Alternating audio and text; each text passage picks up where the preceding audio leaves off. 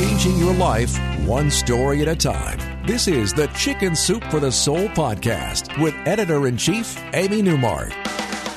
Hey, it's Amy Newmark with your daily dose of Chicken Soup for the Soul inspiration to make you simply happy. So here's one of the keys to happiness: doing things that we're afraid of.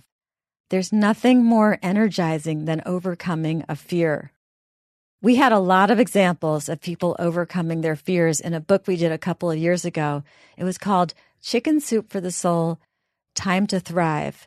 And this story in the book, called Braver Than Superman, had a big impact on me.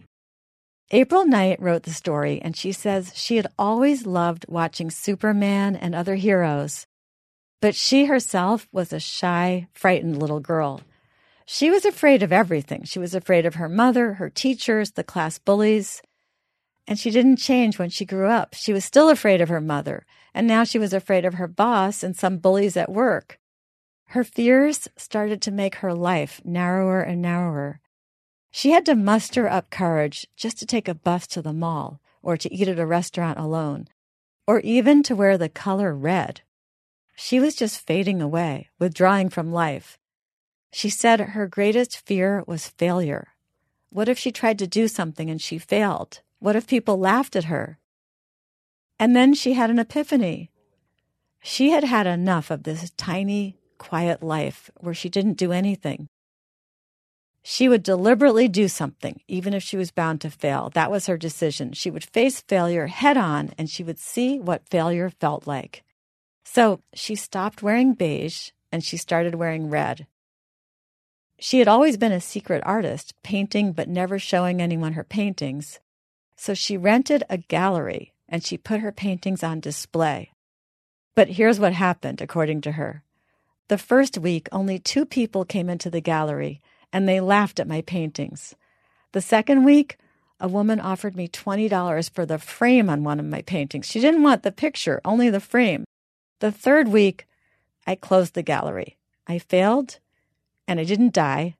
My failure wasn't on the 6 o'clock news. I survived. So she tried again a year later. She painted better paintings, and she rented a gallery in a better location.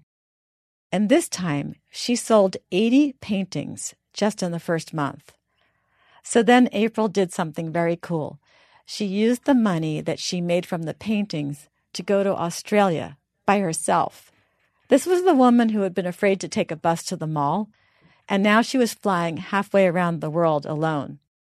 She learned that each time she did something scary and survived it, whether it was a success or a failure, it energized her to keep going. She stopped saying no, and she started saying yes to as many things as possible, no matter how much they were outside her comfort zone.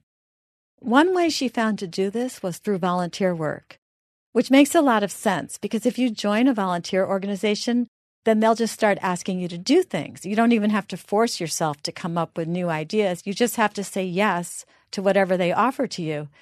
And that volunteer work led to April agreeing to work in a mission in New Mexico for 3 months, which she ended up loving so much that she stayed there for 2 years. April reports on some of the other things that she did. She says she went to a rodeo, and when they asked people to volunteer to ride the wild burros in a race, she said yes, even though she was twice as old as the other riders, and she had no idea how to ride a stubborn, ornery burro. Her burro ended up turning in circles. It went backwards at one point, and she came in the very last in the race. But she didn't care, because now her success was not defined by acing something. It was just defined by trying something. So she kept doing things that most of us have never done. She rode an elephant at the circus. She drove a stagecoach at an Old West frontier town. And she spent 3 weeks panning for gold in Colorado. This woman, who had been afraid to go to the mall, was now seeking adventure, and she was happily failing over and over again. The 3 weeks that she panned for gold, she found all of $36 worth of gold in 3 weeks. She says she did most of these things alone, and her friends who stay at home and don't want to go with her say that she is so strong and independent and that they'd never be as brave. In fact, when she wrote her story, April was on her way to Hawaii to go snorkeling. She grew up in Kansas and she had never learned to swim, and she had always had a fear of water, but she said she was going, happily anticipating overcoming another one of her fears. I'm Amy Newmark. I want to thank you for listening to the Chicken Soup for the Soul podcast today. Come back tomorrow for a sneak preview of our new book for mothers. It will be a very personal episode and a new way for you to view your mother, or if you are a mother, a way for you to get a pat on the back for all that you do. If you want to read some more tips for energizing your life from the book I mentioned today, Chicken Soup for the Soul, Time to Thrive, please go to our website, chickensoup.com.